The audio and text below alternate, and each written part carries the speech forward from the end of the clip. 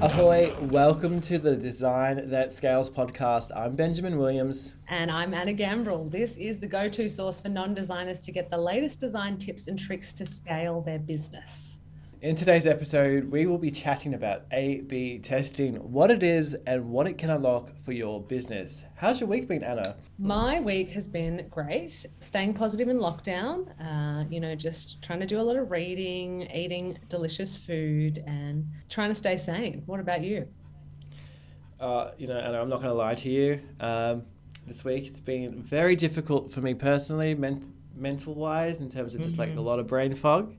But I know from what I can tell from all other Sydney starters I speak to that I'm not alone in this. And I think it's just, it's been a long time with COVID and we're all kind of a bit over it, I think. So when you get put into lockdown and, you see half the country out and about, moving around freely, it does take its toll on you. But we are here and we are healthy and we are safe, and that's the main thing. Oh, you're like a guru. I needed to pick up. Amen to that.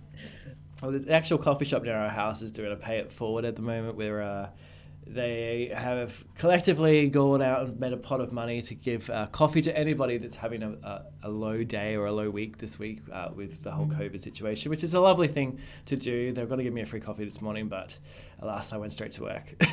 Oh, no, free caffeine. I'll claim that tomorrow. You claim it tomorrow. Yeah, no, I think caffeine is a good pick-me-up, and it'll save the world, basically. Caffeine will save the world. It'll get you through any crises. It's true. Best therapy. But best health advice we have for you. Have more stimulants while you're sitting alone in a tiny house. Great. Exactly. Well, thank you for your honesty. I appreciate that. And yep, 100% everyone's on that wild journey through the unknown. Keeping hopeful and, just trying to stay focused on things. And, speaking of focus, I think this week you and I have sort of been chatting a bit about some of the A/B testing that we've been doing via 55 Knots, but also across, various previous roles that we've worked in together, and looking at some of those insights and what they've unlocked for us. Yes, we were quite lucky to be able to spend millions of dollars on eBay's behalf to A/B test. And get some great learnings producing these A/B tests across different verticals and channels. So I think we've learned quite a lot. I think it's been quite valuable, and we are. I think I'm not sure about you, but I think we want to share some of those insights today. I think we're feeling a little generous. Yeah, we're gonna reveal the secrets, the deeper secrets. But first, Ben, I would love to know, what is an A/B test? Well, I'm so glad you asked. An A/B test is often confused for a split test. So a lot of people do split tests thinking they're doing an A/B test, and well, quite frankly, you're not. So the difference, first of all, is probably good to call out. An A/B test tests a variable versus variable. So for example, if you had a piece of creative and it had the same headline, copy, photo, and you might be comparing whether a red background performs better to the same creative with the blue background, and that's what you're testing, basically, blue versus red. So that would be A/B test. And then what most people think is an A/B test is when they do split testing, which is where it's two pieces of different creative, and they'll have different images, different copy, and they'll pit them off against each other and to try and determine which performs best. And that does work, but that's a split test, and it's not as efficient as an A/B test if you're looking to figure out what works and what doesn't. That's so true, because if there are so many different variables of colors, elements of design, copy, just even changing one word, this idea that it's just focusing on a really small variable. And I think it's interesting because often you talk about, I have this hypothesis that I think this is the thing that's driving high performance for the ad for our brand or the ad for our client's brand. I think it's this thing, but I need to be sure. So I'm going to test it against something that changes that one thing, so that you can really just drill in and prove that factor. Oh yeah, for sure. I mean, it's always a great thing to do when there's a lot of internal debate. like I'm sure we've all been in these marketing meetings where everyone's fighting about color and they all have their own idea on what performs best because someone once told them that yellow performs better, and they've always held on to that belief. And sometimes the best way to go, well, let's find out, is to do an A/B test. See if yellow really does hold up, or you were told a pack of lies. Well, yeah, let the data speak. That's a really good point. It's sort of, everyone has their different opinions and personal affiliation with colors or imagery, but really, is that even considering what your customer or core audience is interested in or what will resonate with them? So it's like taking the personal way and just being data driven in your creative decisions. Oh, for sure. I mean, a lot of psychology around things as well. Like a lot of things are done based on psychology, and I think people's psychology changes as well with the times. Like, you know, for example, black websites have been proven in the past to be low performing in terms of lead generation. But in modern days, or in the last year, a lot of people actually do everything in dark mode. So it's like the psychology of things should always probably be tested in my view, because if you've got a lot of people now adopting everything in dark mode, then black websites suddenly become more attractive. Wow. What for people that don't know what dark mode is, can you please tell us, Ben? So sure. So a lot of people, even on their email, will have a toggle in their settings usually where they can switch to dark mode. Even Facebook has it with Messenger, and it basically just turns everything from... We're used to seeing everything on white, so text on white backgrounds. We see it on Messenger, we see it in our email. So this basically just inverts it, so it becomes white text on a black background, or a really dark grey. It's a lot better to use. A lot of people will also use dark mode at nighttime because it's better. It's better for helping your brain wind down and also go to sleep. So it has its purposes. I mean, but some people just love dark mode, so everything's in dark mode. Yeah, no, that's brilliant to know. I guess I can stop wearing my blue tinted glasses, and just put dark mode on. Well, I wouldn't go that far. It helps. It definitely helps. But yeah, blue blockers. Well, but blue blockers still have their place. But not on the catwalk, because they're just not a good looking asset. But that's super, super interesting.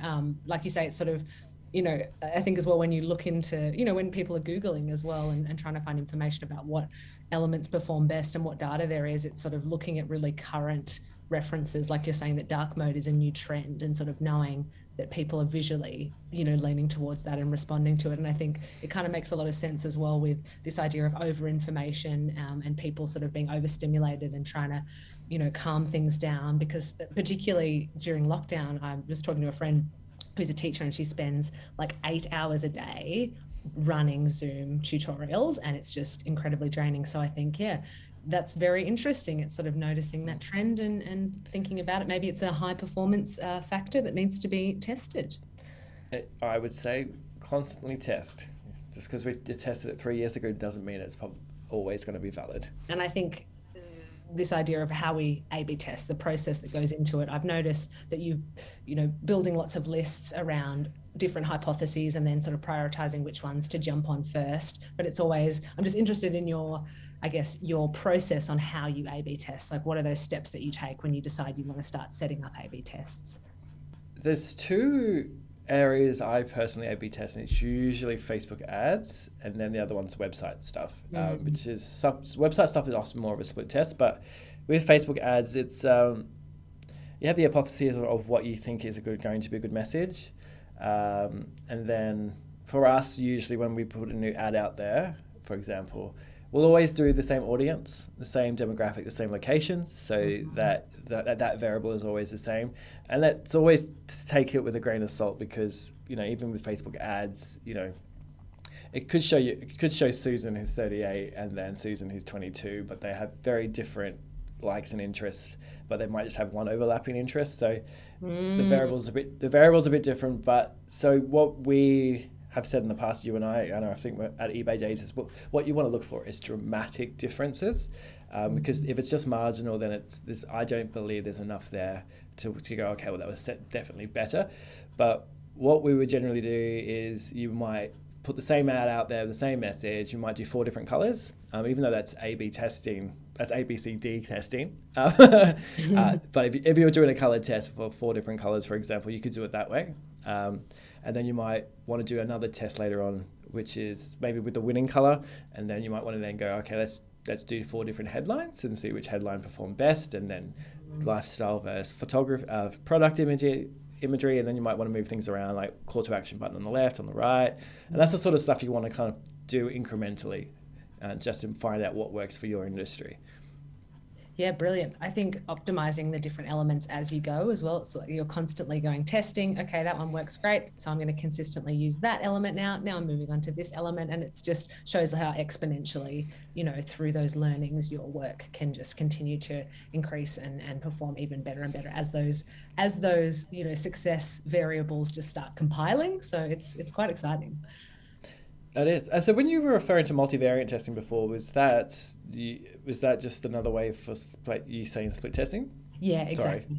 Totally. I was just making sure because you did ask me about it. I just wanted to make sure that there's obviously a few words for a few versions of split testing. I think Facebook in their terminology talk about split testing. That's the language I've seen them use. But then other sites seem to use the term multivariant testing. So well, it is a multivariant test, so that makes complete sense. Call it what you will. Same. So you spoke about color as well and how you want things to be quite dramatic in how different they are to really be able to go, yes, this is a significant factor in performance. Obviously with color, there are so many elements to a banner. How important would you say sort of call to action color is when you're thinking about testing? Well, for previous test results we've done, but again, going back to what I said earlier about things change, when we did it at eBay, for example, we found most color didn't make too much of a difference, except when it was yellow. We found a significant difference, and I've noticed that with my current ads lately that yellow still seems to perform better than my other ad creatives when I do use a color. Lime green does as well, so I think it might just be the vibrancy of the color helps. It's sort of that goes back to what I said last week about disharmonious color as well, being quite jarring, and it helps draw the eye. So I definitely think yellow and other bright colors are very good color options for testing call to actions, but again, it's an A/B test. Maybe do a call to action in a vibrant yellow versus a button that's like black and muted, and see if it makes a difference or not for your industry, because it is also very psychological to what you sell as a business as well. So like if you're Apple, for example, their aesthetics premium, and so seeing a bright yellow button probably wouldn't necessarily work for them because it might cheapen the brand a bit. But I'm going off track as I always do. Call to action color theory in terms of A/B testing, definitely try it out. See if brighter colors will perform better for you with A/B testing. Yeah, I love that you made the differentiation between a vibrant color and a muted color, and sometimes it's not so much the color itself, but perhaps the tone or the energy that comes from the color. And obviously yellow, certainly it's uplifting, it feels, inspiring, it's hopeful. And then, I know you've done a whole lot on color theory, and we actually have some videos on that as well, which people can check out. But just like you say, keeping it aligned with the brand. So I don't think that was a tangent at all. I think it was very insightful. So more of those, thank you. I'll try my best. I do have a question, Ben. So disharmonious colors you spoke about, and we obviously went into detail with that last week. What's the difference between a disharmonious color and a complementary color? Okay, so complementary, if you look at a color wheel, it is always I'll use blue. I'll use yellow again because we love yellow. When you're in lockdown, you want to go for uplifting and hopeful colors. So if your creative is all blue, for example, and you wanted a complementary color, and complementary colors do work extremely well for call to actions. Or actually, I can't say that for sure because the color I tested with was yellow. So the opposite color to blue on the color wheel is yellow. So that's complementary.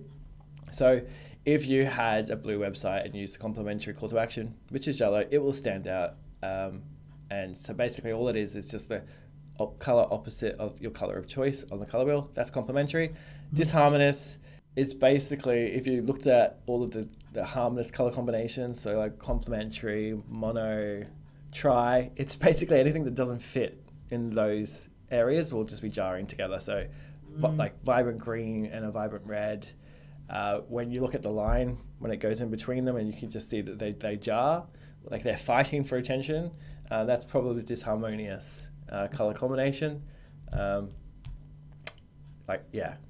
don't know if I explained that very well. Yeah, you did. Yeah, absolutely. The fact that complementary sits under the umbrella of harmonious, and then disharmonious is the opposite. So talking to you as a designer, I fully trust that sort of visual recognition of when something complementary creates an experience of something being eye-catching and popping out, versus when something disharmonious creates something eye-catching and popping out. So it's obviously a very design by design sort of decision process. Yeah. So I mean, it's a color in the word as well. So it complements the color of your choice. So it's not competing. It's like a feature wall in a house. It looks like it's supposed to be there, but it's usually the most vibrant thing in the room. I'm happy to put another example of this on our Instagram of what a blue and a yellow as complementary, where it sits in the color wheel, and then also a disharmonious version of what would be disharmonious with blue, for example, so you can see the difference. That'd be great. Yeah, would love to share that with everyone, and I would love to check it out. So Groovy. We've spoken about color as a great way to A/B test, so different call to actions. Obviously you can test different background colors, different text colors, but obviously the call to action is the focus one. Another area we did speak about previously was product versus lifestyle imagery testing, and we did do a lot of that at eBay and sort of still think about that as well now. But I guess it'd be good if you could explain, Ben, what the difference between lifestyle photography or photography is versus a product image. Well, I think that you did most of the testing on this, so I'd like to hear from your point of view, because you're more across this one than I was. Flip it back. Yeah, no, thank you. I'm just going to do a Missy Elliott on you and flip it and reverse it. We all need some more Missy in our life at the moment. Thank you. Thank you for making me feel badass. So yeah, what was interesting, I think, through the testing that we ran was obviously, and firstly, to define a product image, or including a product in a banner, is literally a photo, or I guess could it be an illustration as well, Ben? It's just a representation of the product. I would, if it was me and I wanted to test it, I'd be testing photography versus product, which is the actual product itself, versus illustration, if you wanted to do, to test that one fairly, I would say. Because the illustration probably then is a multivariate. I'm not sure. It's a whole nother layer of testing.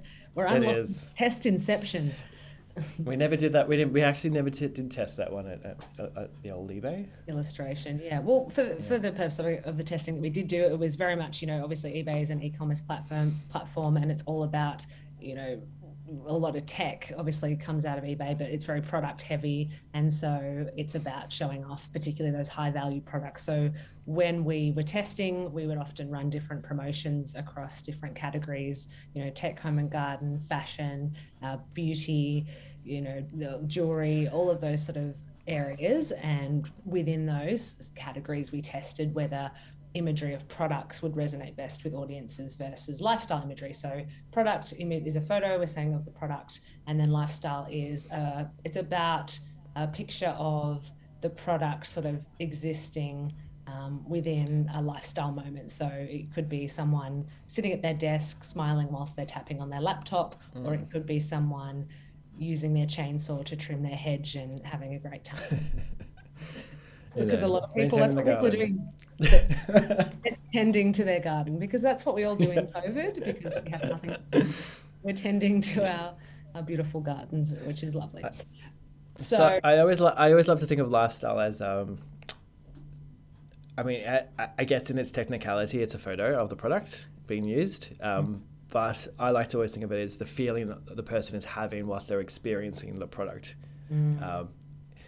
Versus just like the picture of the chainsaw on a stump, for example. Yeah, it's more emotional. Because it's almost like them, like a little vision board of them manifesting and seeing what it would feel like to be chopping down a tree. I'm sure it feels really good. I can't say I've ever done it, but I kind of want to now. Well, maybe something to do on the weekend. Just a low-key lockdown activity. Go chop down a tree. No, but yeah. So what we found, which was super interesting, I think, particularly with high-value products. So tech. There's something really attractive about a Fitbit, smartwatch, or just a beautiful digital camera, or headphones, some Bose headphones. Oh, everyone just loves a fresh pair. And you really instantly can perceive the value of that item. What was interesting is tech products sort of didn't seem to resonate as well in lifestyle settings, almost because that value perception with the product alone was so strong. We found, across other categories such as fashion and jewelry. And it's interesting because I think perhaps there is something a little bit more emotional and personal about the clothes that you do choose to wear, or the jewelry that you put on yourselves. So it's almost like you are buying into that experience, of a particular model wearing your brand who you admire, or maybe a particular scene where you want to wear that fashion and feel recognized and just a little bit fancy. So it's sort of very dependent on the product as to whether I think a product or lifestyle image will resonate best to sort of deliver on performance. But it's definitely worth A/B testing, particularly if your industry perhaps, even is something a bit more service-based and not so much a product. Interesting to think about, do you just sort of show visually what that package of a product includes, or do you, show a person using your service in a moment and how they're feeling, how excited they're feeling? I don't know. What do you think about, Ben, product versus lifestyle in a service-based sort of industry?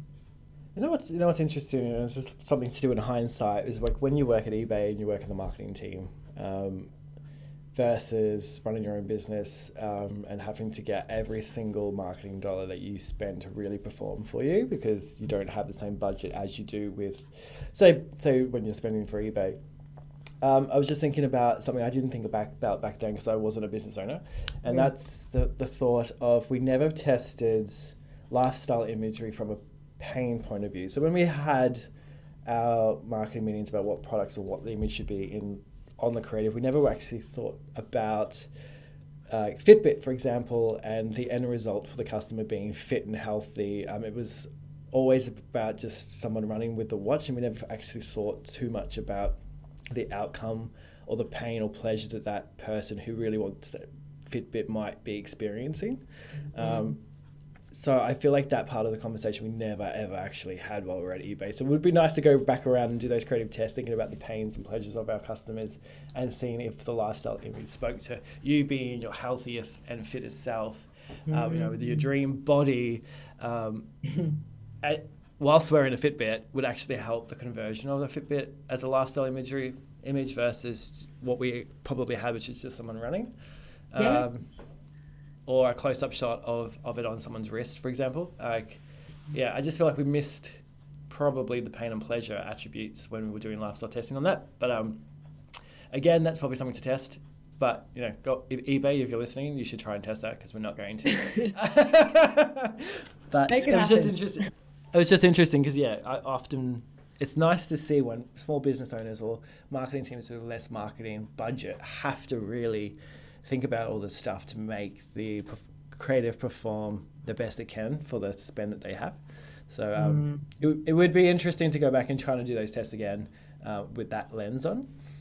100%. Yeah, leaning into the customer and what experience we're wanting them to alleviate them from or to help them to have. So yeah, no, that's very interesting, Ben, and something we can definitely continue to look into. But that probably would have been a lifestyle versus lifestyle A/B test rather than a lifestyle versus product test, because it would be lifestyle of someone running with it on their hand versus like the pain point to see which one resonated better. You can't obviously. It's a multivariate test otherwise, isn't it? Yes. The lifestyle image would be emotional, whereas product isn't. When it's just cut out on deep etched and just shoved on a banner. So the psychology of it too, I'd be really interested to know as well. Perhaps it's very personal to a particular business, but whether people are more drawn to having their pain alleviated, so sort of an image that represented that, or more seeing their pleasure achieved. So do we see that discomfort of an unhappy face of this is what this is solving for you, or the face of relief, which one works best. So interesting to know. Yes. Test away. I think a lot of people are fear-based. So they run from fear.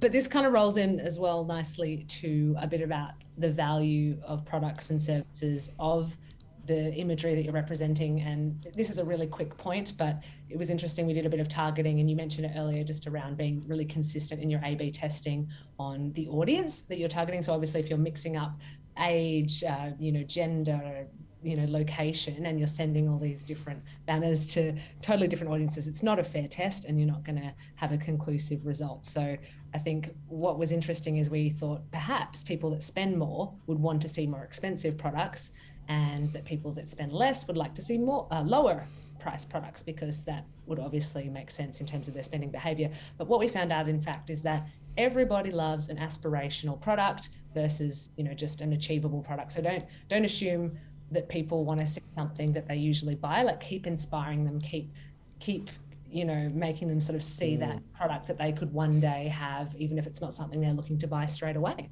I mean, I think when you're also running a lot of promotional price promos, and you see a banner, it's like 20% off Bose headphones versus someone who you would think would spend less, like 20% off dishwashing tablets. The perceived value of 20% off Bose is going to be a lot higher as well, I think, because everyone knows how expensive Bose are. So they instantly would see the value of the discount, whereas, I know I'm using really vast differences here, but at eBay we did actually, this is the sort of stuff you would see in a campaign. It would actually be, you could be getting 20% off Bose or dishwashing tablets, but 20% off dishwashing tablets is only a few dollars, so the perceived value is a lot lower. Yes. So I don't know if that helped either, but yeah, and I have a friend who runs a fashion business, and she used to always say, make it look expensive, because people always want to be bougie. They always want to, everyone always wants the next great thing. They always want to feel like they can afford the expensive item. As you said, it's aspirational. No one wants to feel like they're shopping at Crazy Clark's. Do we even have Crazy Clark's anymore? I really don't think so. Was there Crazy Clark's in Sydney, or was it a Queensland thing? What do they sell again? They were like your $2 store. They were like in every shopping centre, called Crazy Clark's. Isn't like the discount store and the dollar bin or something? Isn't that what they're called these days? There used to be like three major big brands, and they all kind of went bust. I think the only one that's still around now is, I can't remember the name of it, but I'm assuming Crazy Clark's is gone. Anyway, throwback. Throwback, no, but it is really interesting, and I think that really leans into some stats that I came across, which are just around sort of the factors that influence internet shoppers, particularly, obviously we're all shopping online now as well, in making a purchase decision. And interestingly, above price came quality. So 32% of people actually said that quality and perception of quality was sort of the biggest factor in them making a purchasing decision, and then price came underneath at around 26%. So it's really interesting that we sort of forget, we sort of go really hard with 20% off and X% off, but really if we're thinking about how is our value perception and quality of product coming across, so yeah, definitely something to think about in testing when you're choosing products. Oh, for sure. That psychology even works with service-based businesses. Like, you'd be surprised how many more clients you get when you charge more, because people value the product and service higher than if they would pay a cheaper price, which is kind of funny coming from us, because we're a kind of affordable design service. But we used to have a very low price, and it always attracted the wrong customers, even though it was a very attractive price. So getting rid of that low entry price point kind of brought in the right customers and the right people, and so yeah, being the cheapest on the market doesn't always necessarily serve you as a business. And it can also be perceived, as you said before, as the quality not being so great. Yeah, 100%. And if your value is of a certain caliber, you need to show that and reflect that in price, so people can understand that is what's available. So it's just a cue of teaching people how to relate to you and what you're offering. So it makes a lot of sense. Wonderful. And one last thing I did have in testing is, I guess it's obviously it's a copywriting element, but in terms of, and it kind of leans into promotional strategy as well, just super quickly around testing different discount offers. I think that was one we would often sort of think about, is a flat rate, so a discount of $10 off, or is a 10% off a better offer? Is that more appealing to customers? Because we would have sort of a maximum discount, essentially it's effectively the same discount. It's just the perception of a percent versus a flat discount amount. So something to test. Yes, and it's different depending on your industry as well, I would think. So it's kind of like $10 off Bose headphones versus 10% off Bose headphones. 10% off is going to be high, like the perceived value is higher. But again, test it. Yeah. I mean, I've just recently found that when we do price promos, for us, it's actually not that fruitful. Doesn't actually increase our conversion at all. So we save that one for our conversations instead, when we have people as a closer rather than on the promotion itself. So it's always good to test. I mean, that might be a nice one to test as well, like a discount versus no discount of the same creative. To see if, like, you're doing yourself a disservice, that you never needed to actually offer a discount in the first place. Because if you don't have to, it's more, why would you?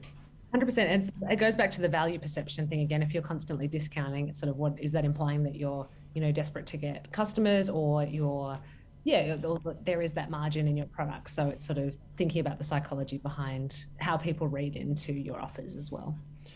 Yeah, no, I think if they also see that you're always on discount, and maybe this week you're at 10%, but last week you're at 20%, or the week before that you're at 30%, maybe they'll just go, actually, I want the service now, but I know that they've been on discount for a lot lower than 10%, so I might just wait around to see if that comes up again.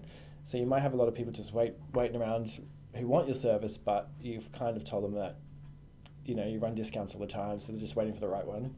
Yeah, so interesting. And that's a whole nother session on promotional strategy and how you manage that with design and bring it all to life to really, just have a solid result. But we'll have to think about that for next time. So just to recap it, I would say, if you had to walk away from this podcast with some insight, you would say it was A/B test your colors, see what works best for your industry. Vibrant colors genuinely attract eyeballs. In your experience, Anna, products of aspirational and value seems to perform better than being cheap. Totally. Just go out and test as much as you can.